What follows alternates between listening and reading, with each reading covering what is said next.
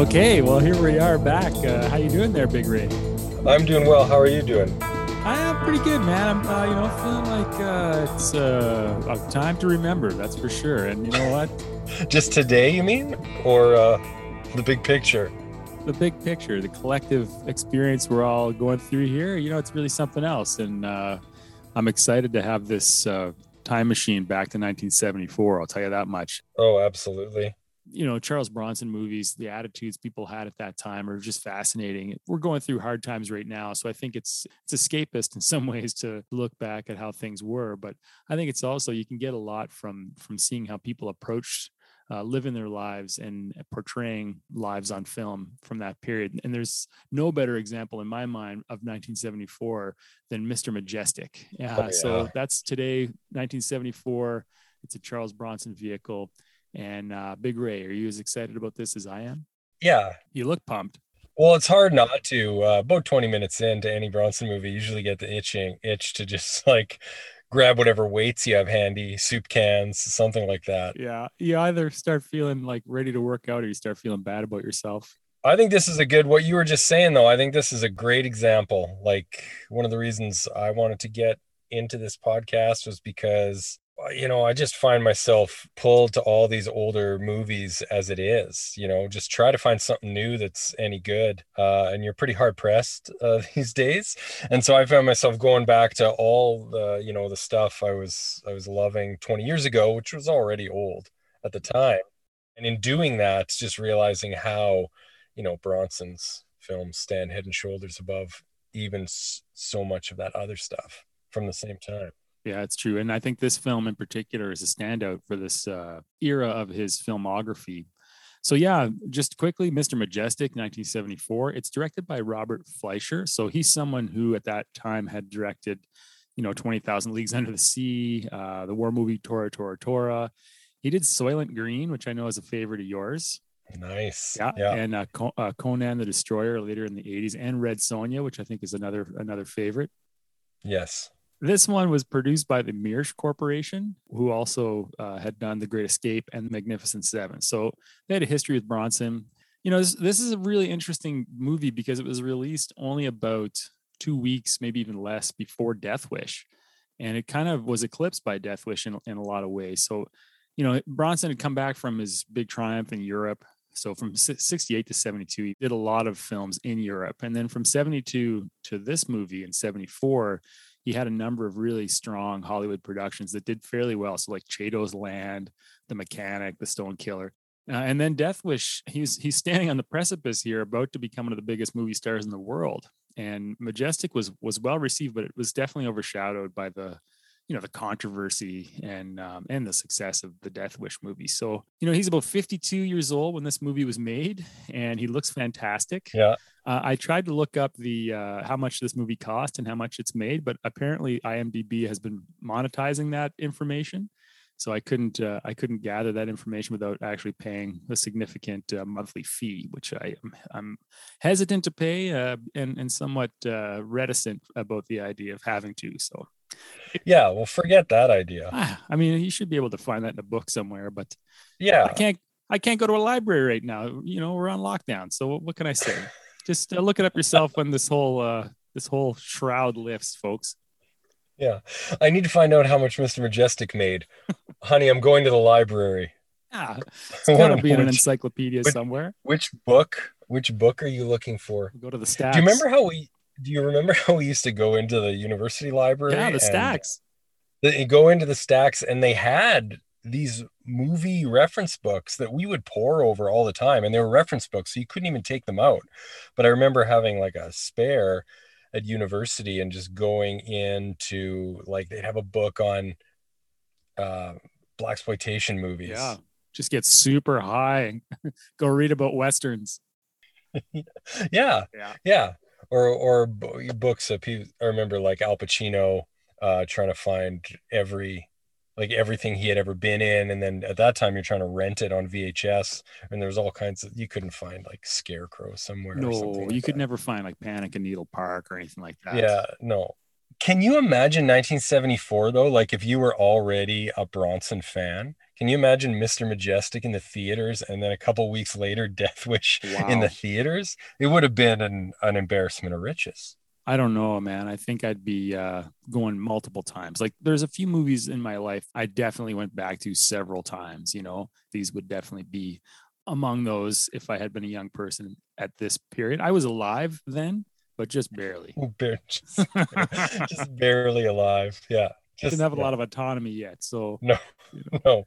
So we're going to dive into the film in 60 seconds here, and Ray's going to do the honors. So in case you haven't watched the movie, these are all kind of the most important details, like the biggest plot twists, the main characters, and kind of what happens in the movie. So we're going to give you 60 seconds. Sometimes it takes a little longer, but if it does, you'll feel embarrassed. So try not to go over 60. Yeah, no, I don't want to feel embarrassed. And I've done a couple run throughs of this. Sometimes I'm a second over. Sometimes I sneak it in. We're going to see how. I got some coffee in me. We're going to see how it goes. We're going to time it. Here we go. On the count of three, Mr. Majestic in 60 seconds. 1, 2, here we go. Colorado farmer Vincent Majestic needs a team of men experienced in slipping melons. While his crew's getting on the bus, Vince runs into a situation at the gas station bathroom and ends up meeting Nancy Chavez, a beautiful union organizer. When Vince and Nancy get back to the farm, however, they're greeted by Bobby Copas, local tough and wannabe shakedown artist. Vince rejects Copas' offer of cheaper labor with a shotgun butt to the nuts and ends himself back up in jail. There he finds himself on the bad side of Frank Renda, mafia hitman. Renda's associates ambush the transport bus they're on, killing a whole mess of cops for failing to free Renda before Vince takes off with Frank. As a prisoner, he hopes to trade for his freedom in time to get his melons picked. Frank gives Majestic the slip, and the local police chief decides to use Vince as bait to get the vengeful Renda back in custody. Frank shows up looking for Vince, but finds only workers to strong arm and melons to destroy. Vince and Nancy discover the carnage, and Vince has had about enough. He goes on the offensive, and after an incredible truck chase, Vince takes on Renda in his hideaway cabin, culminating in a leaping shotgun blast to the chest. Whoa, that was pretty damn good, man. I think it was exactly 1 minute. Oh, yeah? Yeah, very good. Very good, Ray. There was a lot of action, a lot of characters to cover there, and you nailed it. A lot happens in this movie. It's sort of deceptive. At times it feels like it doesn't have a massive plot to it. It just keeps moving, this movie. It chugs along. It does have a really strange kind of pacing to it. I find this movie really charming. You know, it's one of those films that action-wise, it's so good. But then there's just this really cool undertone in it that's very relaxed and a lot of fun. Like, this is a really fun movie. I don't want to give away too much of my rating on this one, but it's pretty high. Yeah, oh yeah, for sure. I think people know that from the outset with this one. I just came by to tell you something. Maybe you know it already. I want to make sure. I'm gonna kill you. Hey, there's a couple cops over there. Yeah. Otherwise, you might be dead already. When's this big event gonna take place? What's the difference? Tomorrow, next week, you can hide in the basement of that police station. But I'm gonna get you, my baby. Seems like there's no use trying to get on your good side.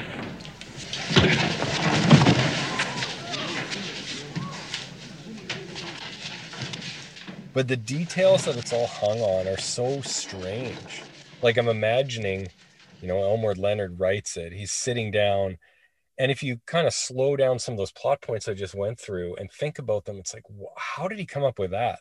Like, I'm going to have a melon farmer who punches this guy and lands himself in jail, and then while in jail, he's going to upset this mafia hitman, and then he's going to have to hold the hitman hostage in order to try to get in to get his melon crop. Like, it doesn't make there's nothing like it. There's no other movie where the plot is remotely similar that I can think of. As you're talking, I was thinking the one thread that keeps it from descending into ridiculousness is Bronson's confidence.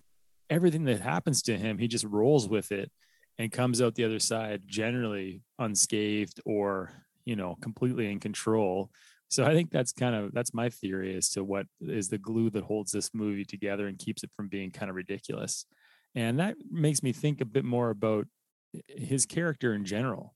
In this movie, more than others I've seen him in, he's got a sense of humor. Like the character Vince Majestic, he's got a bit of wit. So he's often messing with other people, or he's a bit of a jerk to people. Yeah, he like in a funny way. Well, he doesn't suffer fools, that's for sure. No. I just think that that's not something you see in every Charles Bronson movie. A twinkle in his eye. He's got a lot of one-liners in this movie. The very best example of it, I think, for me, like the funniest moment in the movie is when he's in prison and he's in a holding cell having some lunch, and he asks Renda, he doesn't know who he is. He asks Renda for his food. Renda throws it on the floor. Hey, buddy, you gonna eat that sausage?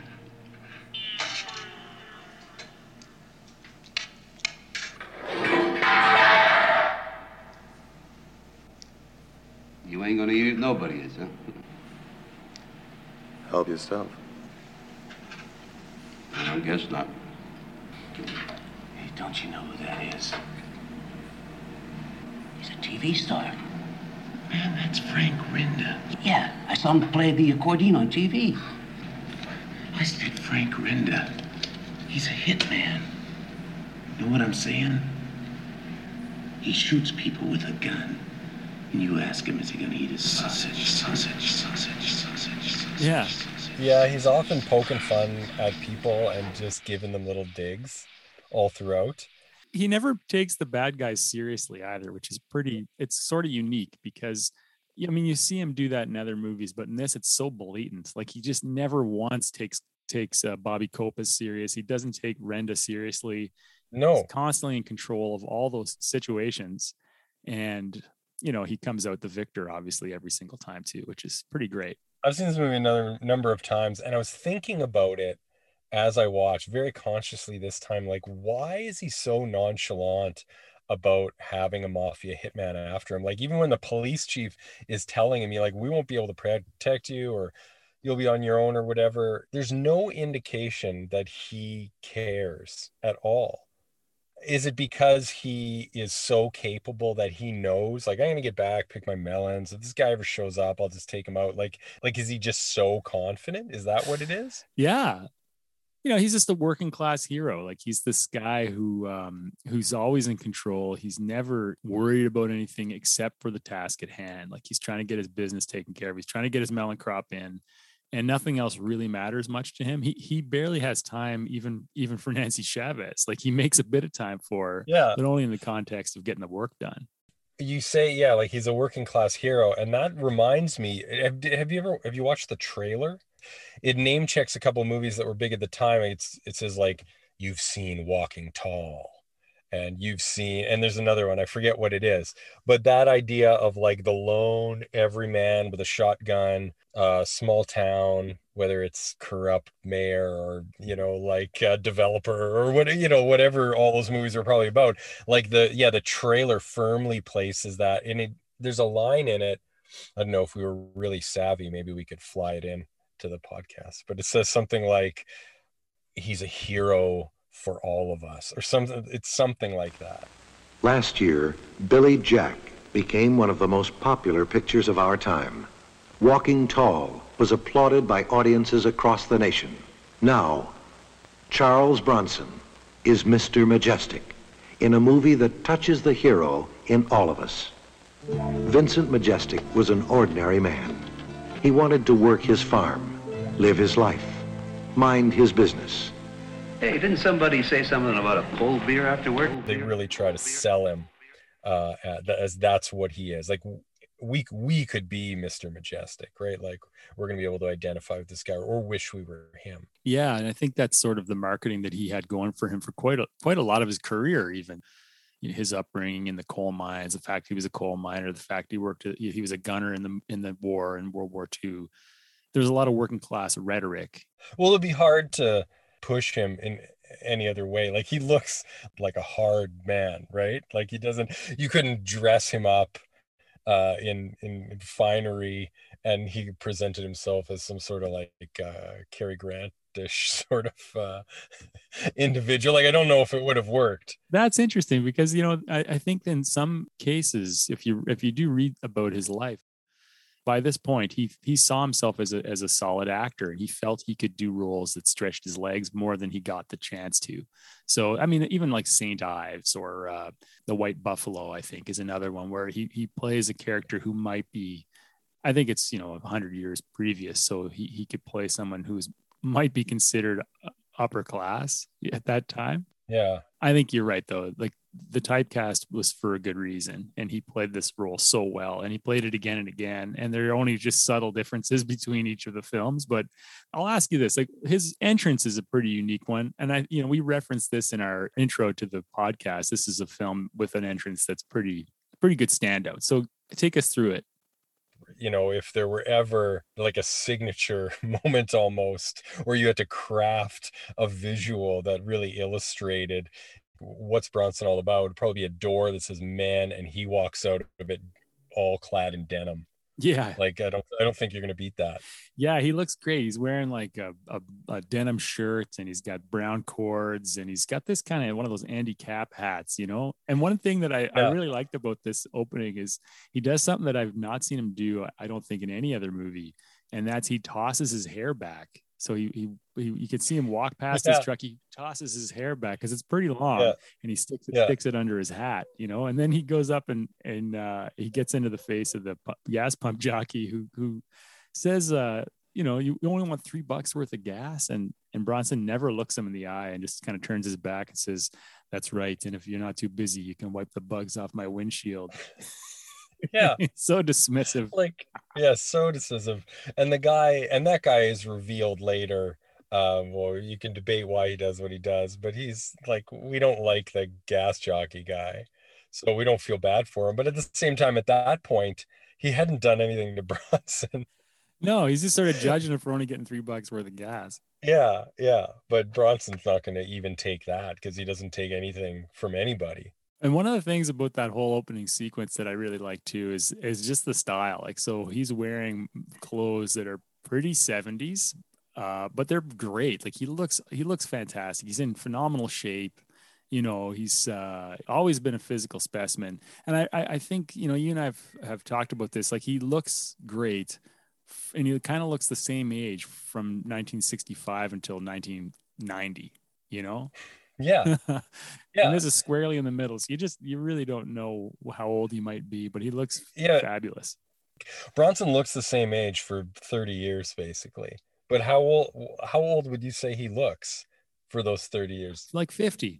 Does he look 50? Yeah. I think so. Yeah. I think he looks about 50, Yeah, you're probably right. So a big question I have for you is his facial hair. And how would you describe this situation? Well, I can see it. Our listeners can't see it, but I'm looking at the cover of the novelization, so I have a really good picture of his facial hair right here. And it's signature 70s Bronson. Like, this is his calling card. It's wide in like a Fu Manchu. It just extends really far out and then stops. And it's not incredibly thick. Like, his mustache was never, like, it didn't grow in that thick. So right. It's big and kind of wispy at the same time. His clothes in this movie are really something else. He's wearing like either a white shirt. At one point he's stacking melons in this crisp white work shirt. But most of the time he's either wearing jeans or brown cords. But the style in the movies actually it doesn't play a role, but it certainly is eye catching, and it's definitely it captures a moment in 1974. So I just noticed that a lot of the clothes look like it could be upholstery from a couch or something, thick polyester. There's some clothes that Renda wears, and his kind of crew all wear ridiculous clothes, wear suits. Almost seem like impossible to wear. Everyone's always wearing layers, like thick polyester shirts with wide ties, with then a really thick corduroy jacket on top of it, and they're walking around in the sun.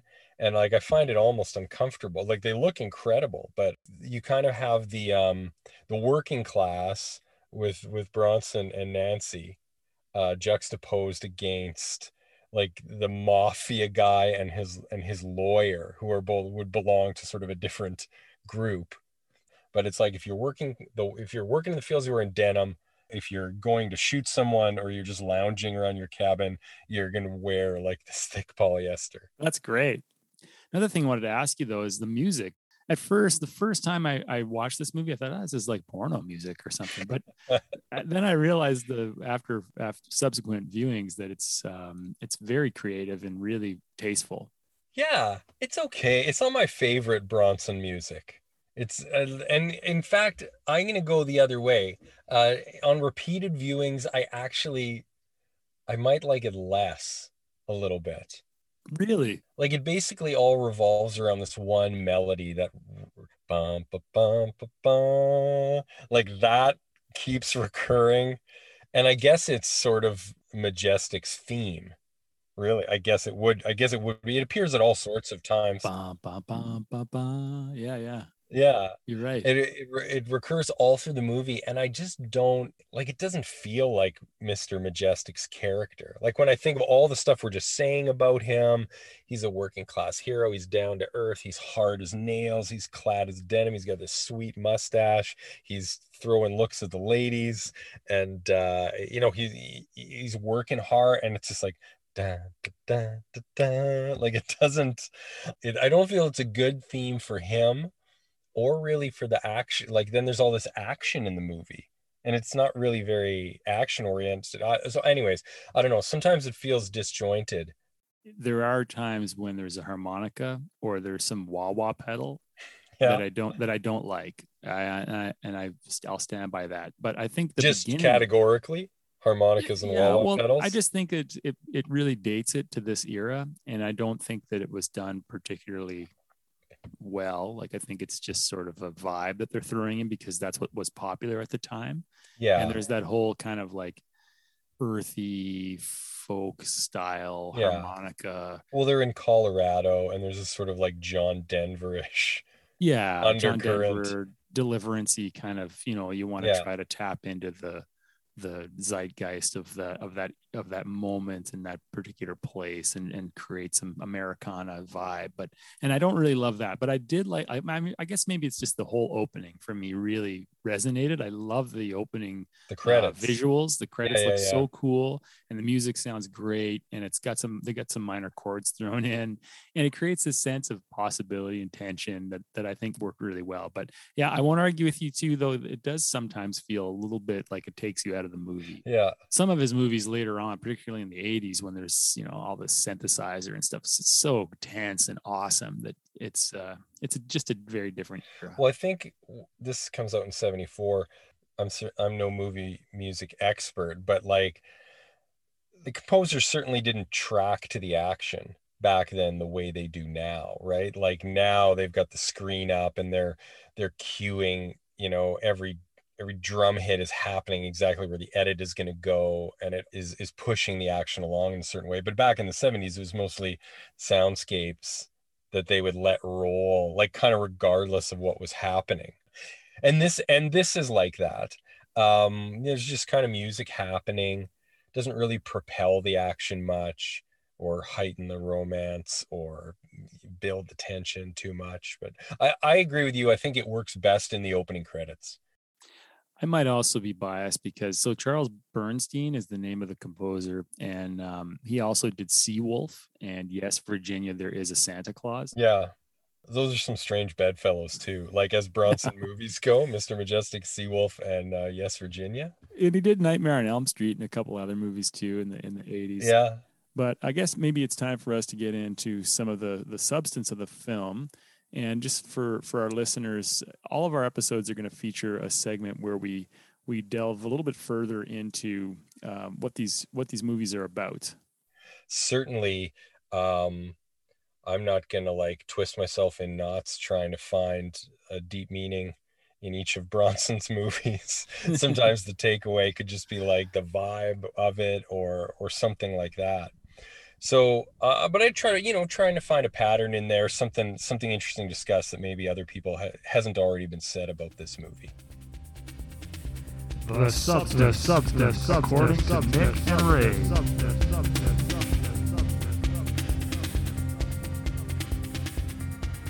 So yeah, so this is the substance. So my kind of big idea is that it's really interesting to juxtapose Majestic with Death Wish. Because they're released nearly simultaneously, and Death Wish was so confrontational, controversial. It's basically pro-gun, pro-death penalty, pro-vigilantism. It's pretty misogynist. There's a lot of villains who are from economically marginalized communities. But Majestic is fairly liberal, and it's acknowledging, some of those racial and socioeconomic differences between the film's white characters and the largely Mexican American laborers. But it doesn't dwell on that at all. Like, Bronson owns a large farm, but he's clearly working class. But he's always on the verge of losing everything. He's a Vietnam vet. He did time. He spends the movie squeezed between the fumbling police force and then the white criminals who kind of overestimate themselves. But that's the extent of the sort of moral substance of the movie. And then, but it never really dwells in any of it. It's not trying to make any grand points. It's ultimately about the action and the thrill. You're just there to watch an exceptional everyman who overcomes every obstacle to get a melon crop in. Yeah. There's no time in the story for a big message. And in fact, there's barely any time for a love interest. So honestly, I think this movie is just strictly about the action.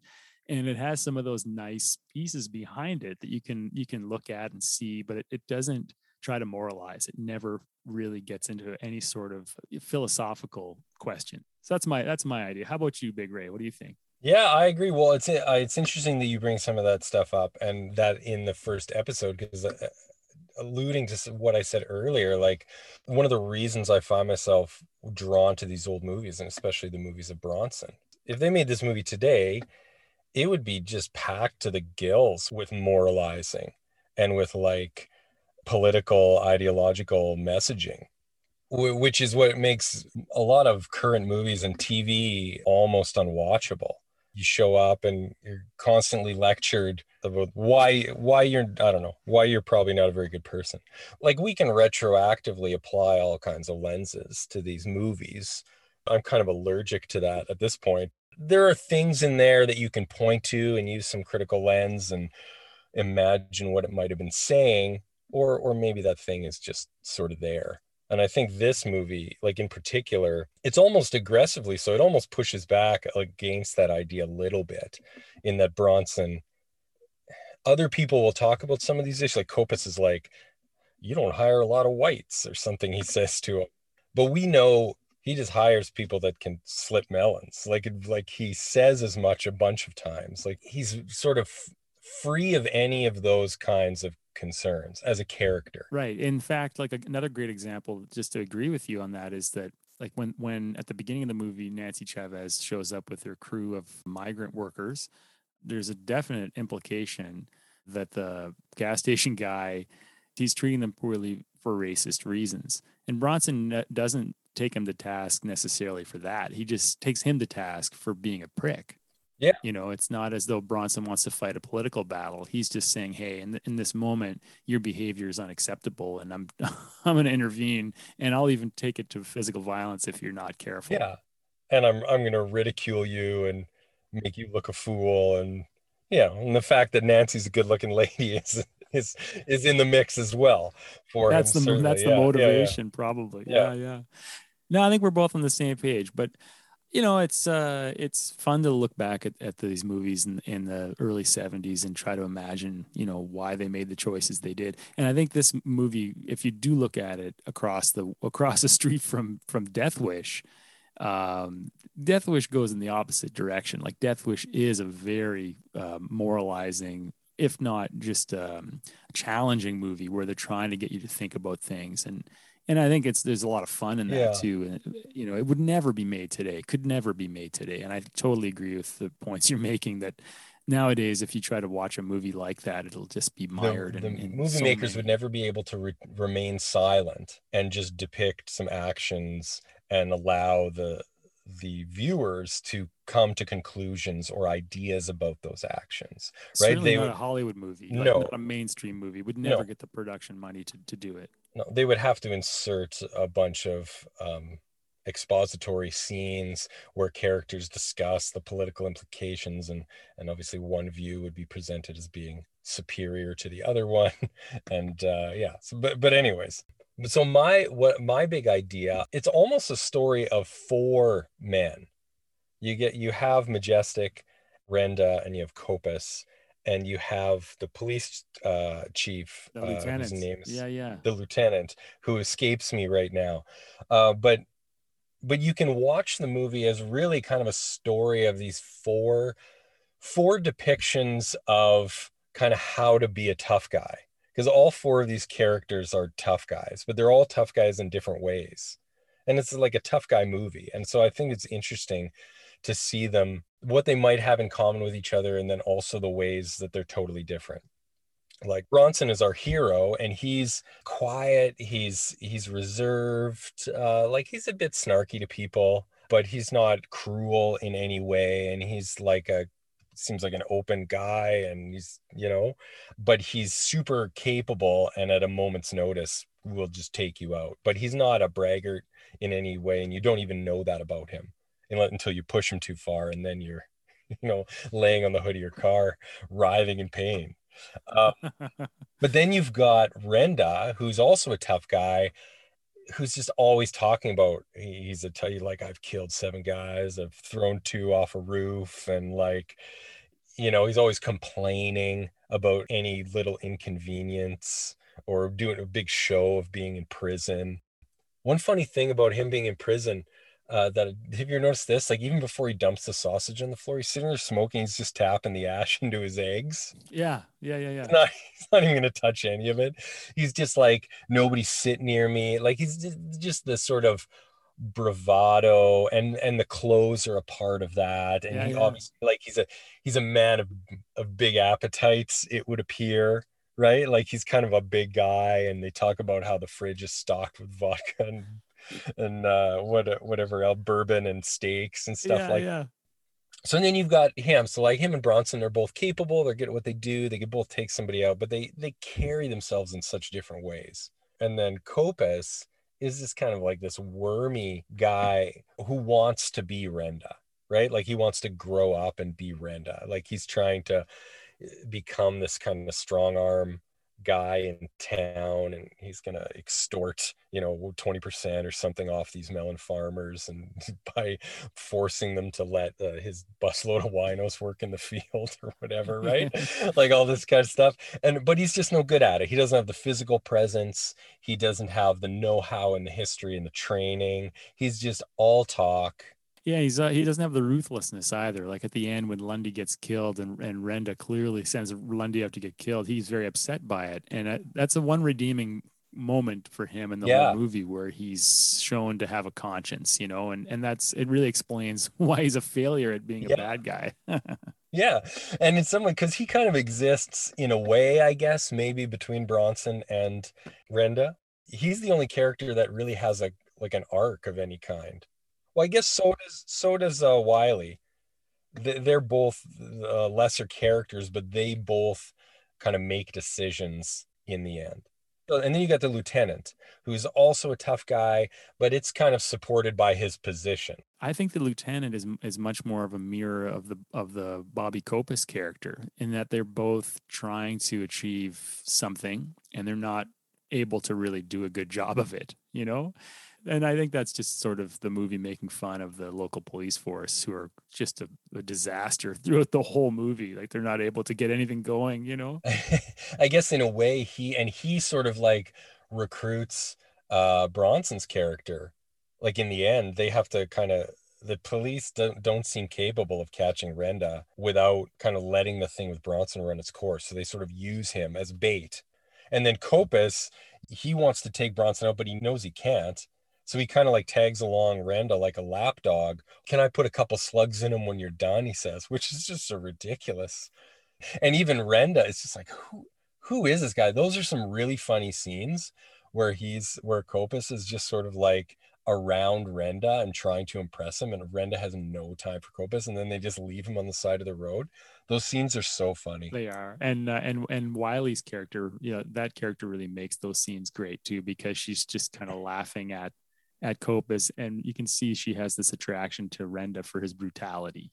There's a lot of nuance there in those very subtle acting jobs by Lee Purcell. I thought she did a really good job. She's a really very magnetic performer in this movie, and has a quality that's sort of unexpected that really kind of carries some of those scenes. Her character is really interesting. I thought a lot about it while I was watching this time. Just why is she with him?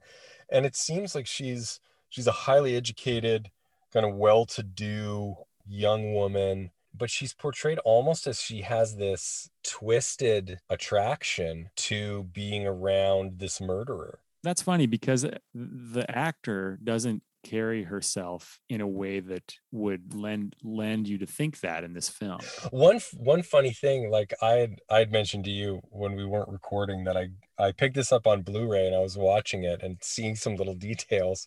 One thing I never noticed, I'm sure when they're driving in the car, she's reading a book, and it really, really looks to me on the Blu-ray in that level of detail that she's reading the Bible. Yes, that's correct. Yeah. Is it like, could you see that on the copy you were reading? Like, I couldn't quite make out what it's on the cover, but it looks like she's reading the Bible. I read that. Oh, really? I read that it was Purcell's idea to have the Bible be the prop.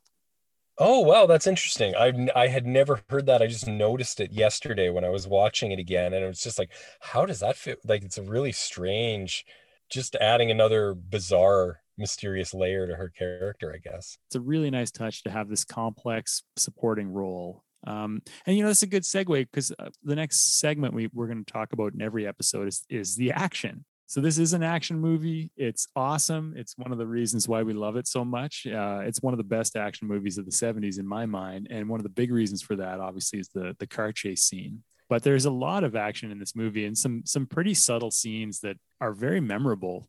Obviously, I mean, the car chase speaks for itself. There's great scenes when he's in the back of the truck bouncing around. He kicks the door in, and he shoots through the windshield of the car chasing them. Oh yeah, and the angles at which that truck is taking jumps and then smashing down back into the ground. Like, anyone who is actually in that truck, like, their back would just be messed for so. They'd go right through the windshield, man. Yeah, it's pretty insane, the beating that truck takes. Yeah, I love it. I love that truck chase. This is one of those movies that comes out right at the time where you had to have a car chase, right? Like, this was French Connection, Bullet, like this, although it's a truck, it's a little bit different, but that was like the signature moment in kind of an early 70s action movie. And they were always trying to one up the other ones. I think they were getting wilder and longer. And this is just around OPEC oil crisis. So the cars are still gigantic, like just massive sedans. It's really entertaining to watch them. That's why they can't take those jumps, because the cars are like 40 feet long and there's no like, it's pretty wild. Another great scene in this movie is it's so ridiculous. And that's when the bad guys find Majestic's stash of watermelons, and they just unload, for 2 minutes straight, just shooting automatic weapons into these watermelons. He said all he wanted was to get his melons in.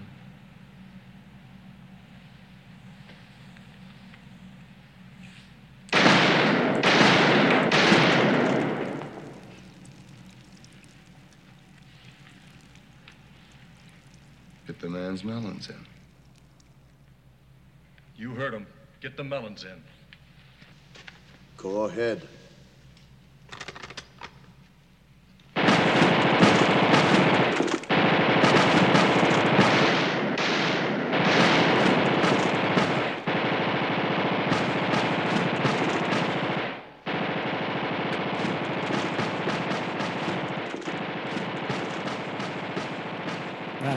It's iconic. Yeah.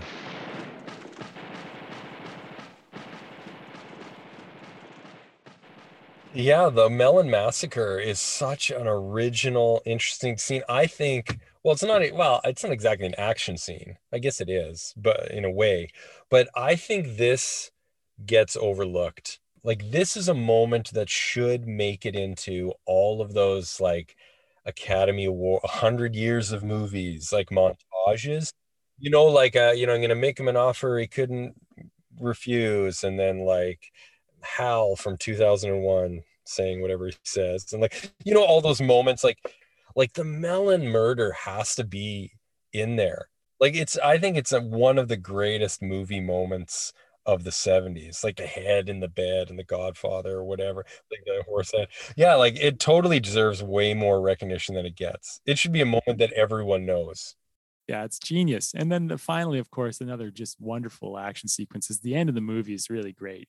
But the thing I like about it, the whole ending shootout, it's super subdued and kind of modest. It's like the whole movie itself. Like it gets to the point, but it takes a bit of time to get there. There's no explosions or anything. It's very, very relaxed kind of shootout at the end of the movie. I loved it. And then Bronson, of course, dives through the window, right? Yeah.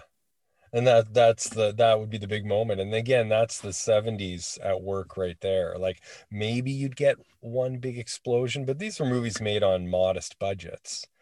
And so the interest comes from, okay, where is it going to be? It's going to be in this cabin in the woods. What are some interesting angles we can use? Renda's going to come out on the roof. And, like they try to make it as visually interesting and suspenseful as they can. But nobody's like swinging from cranes or like, like the kinds of stuff that we would see if they were to remake this today. Yeah, there'd be drone footage and all kinds of stuff. Right? Yeah, or he'd be hanging from a drone, like leaping from the roof onto a drone. Yeah, and then Renda would use a drone to get him. Yeah, all that nonsense. Yeah. Well, this is a good segue too into the co-stars and the creators. I always love looking at IMDb or Wikipedia or like trying to find books about Bronson and about these movies. And this one, there's a lot of reviews written after the fact. You can find tons of reviews about the movie. There's not a lot of biographic material about it, but I found a little bit of this quite interesting. So, some of the other co-stars, Paul Koslow plays Bobby Kopas. He was raised in Saskatchewan in Canada, which is kind of neat. He's in a few movies with Bronson. Al Lettieri, of course, who plays Frank Renda. He was in The Godfather. And something I didn't realize is that the reason why we didn't see much more of him after this is because he died literally a year after the film's release, unfortunately. So I really liked Al Lettieri too. I thought he brought a real power to that role and was a different dimension than maybe somebody else might have brought to it. He's good. Like he's just a big windbag, really, like just always barking at everybody around him and threatening. And he does a great job with it. And it's just sort of mustache versus mustache in this movie too. Like they needed somebody who could bring a mustache.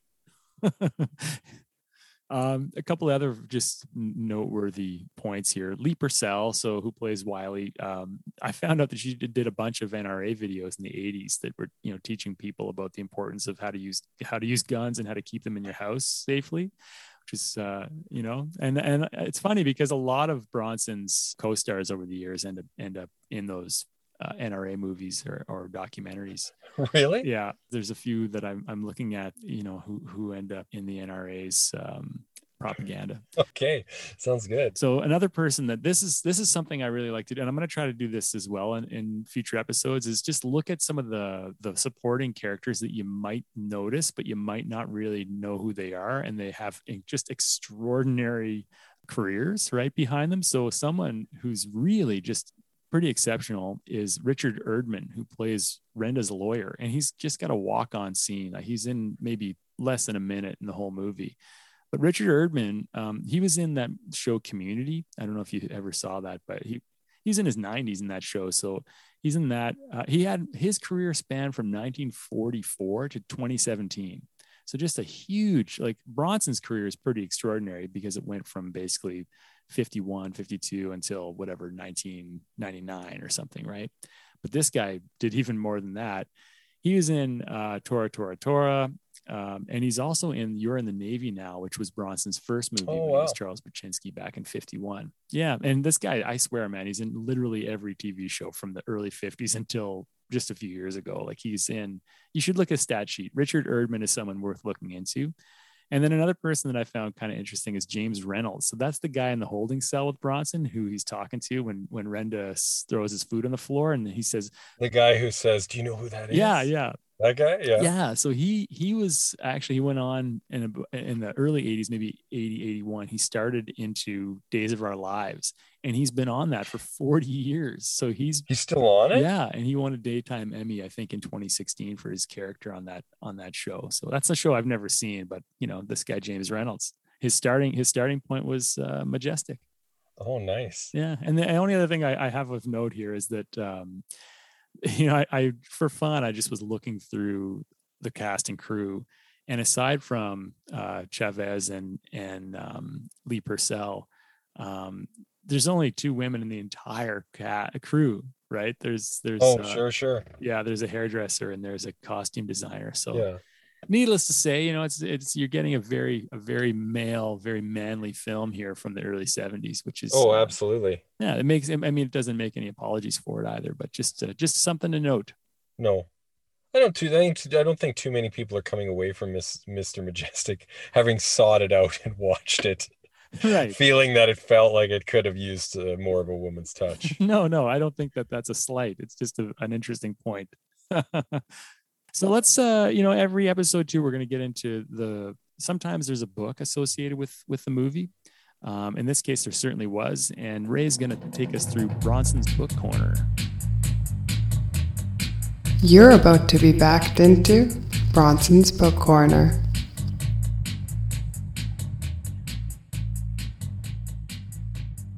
All right, so the book, the novel by Elmore Leonard, Mr. Majestic, and Elmore Leonard penning the movie as well. He kind of does them both at once, which is a bit of an oddity.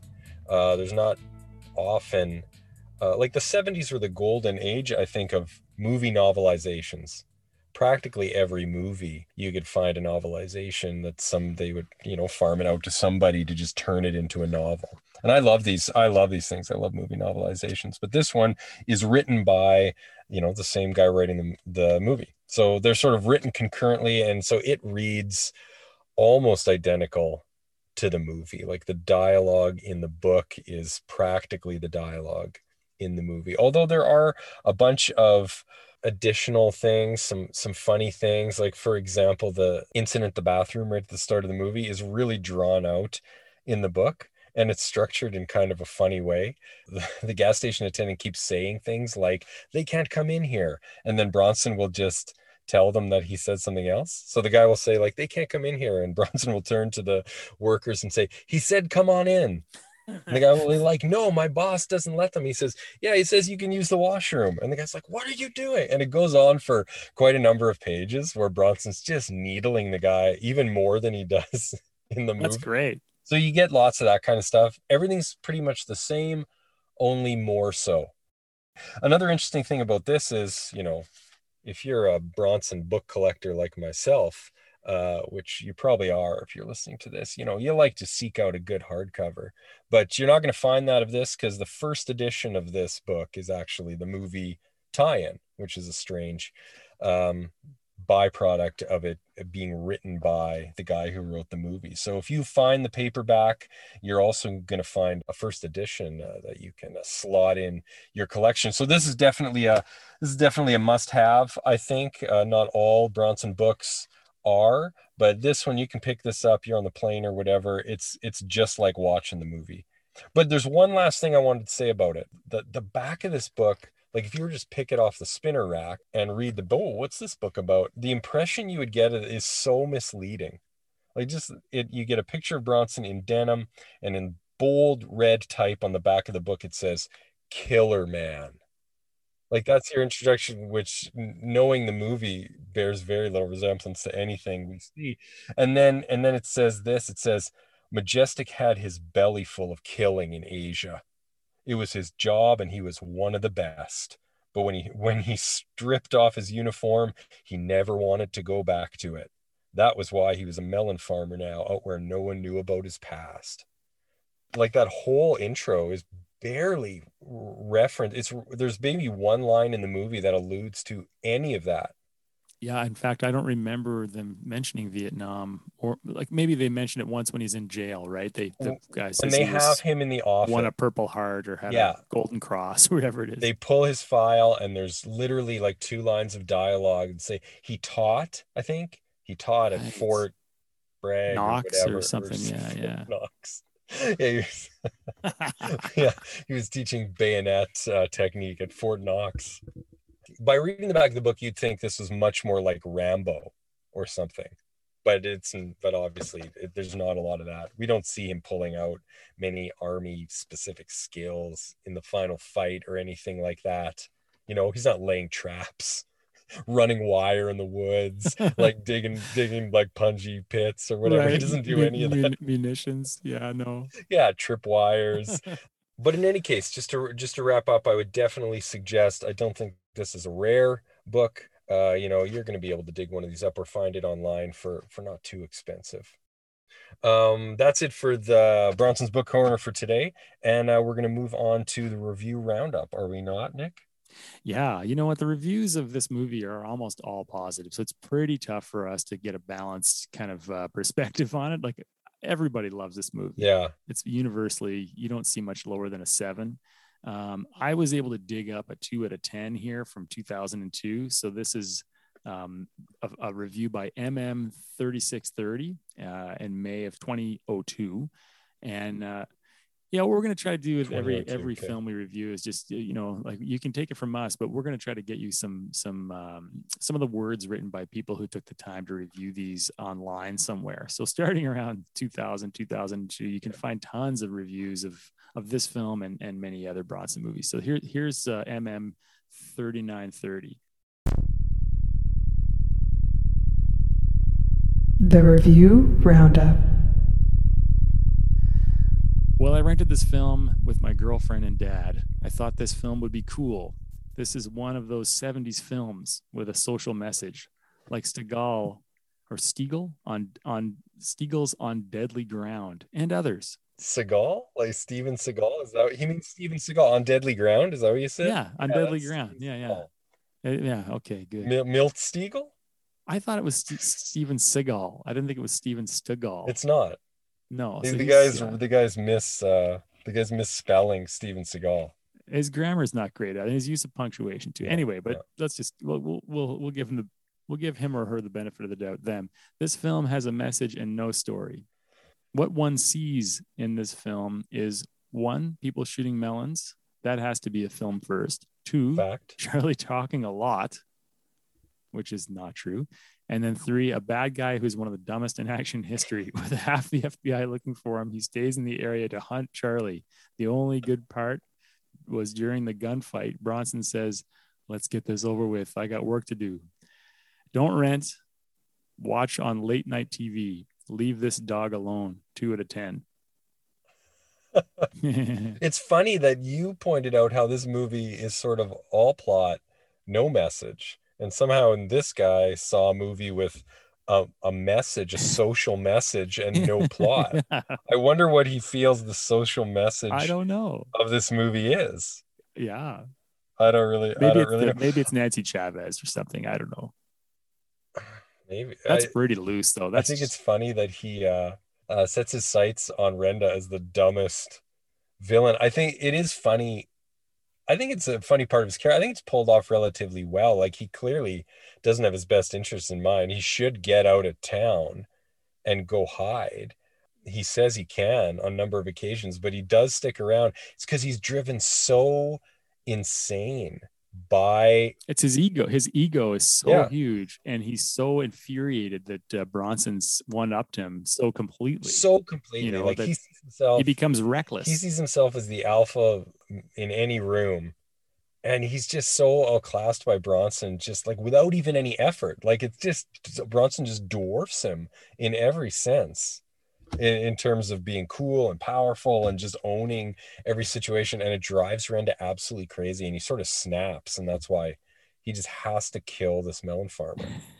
And he never succeeds, and he doesn't recognize that his own folly until the very, very end, you know. And even then, it's hard to say whether he grasps that he's just completely outclassed.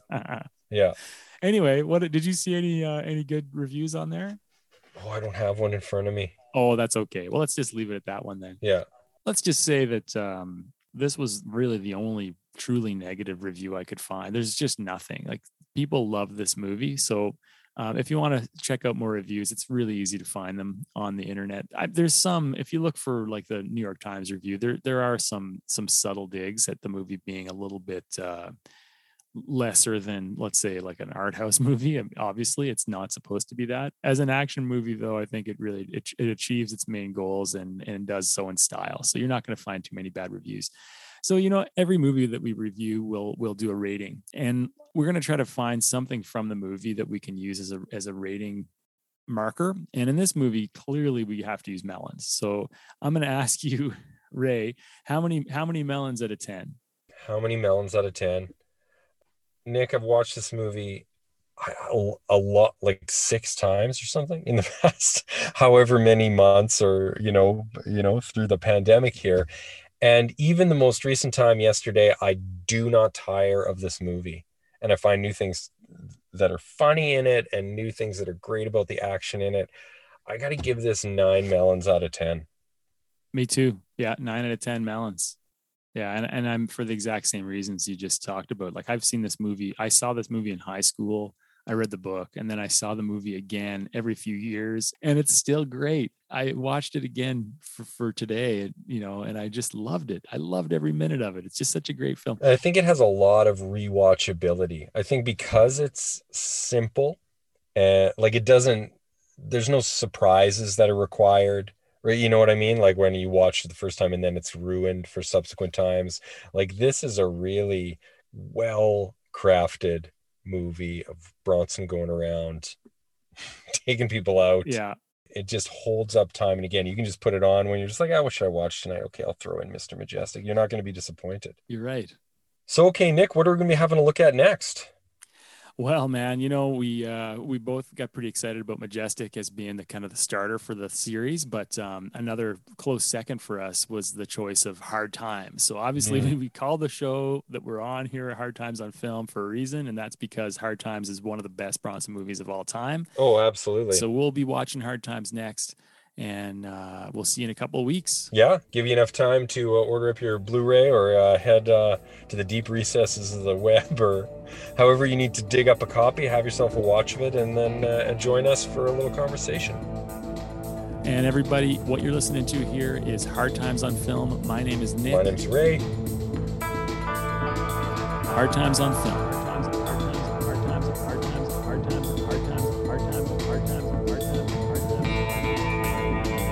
Y'all don't work here anymore. You got 2 minutes to get the hell in your cars and get out of here starting now.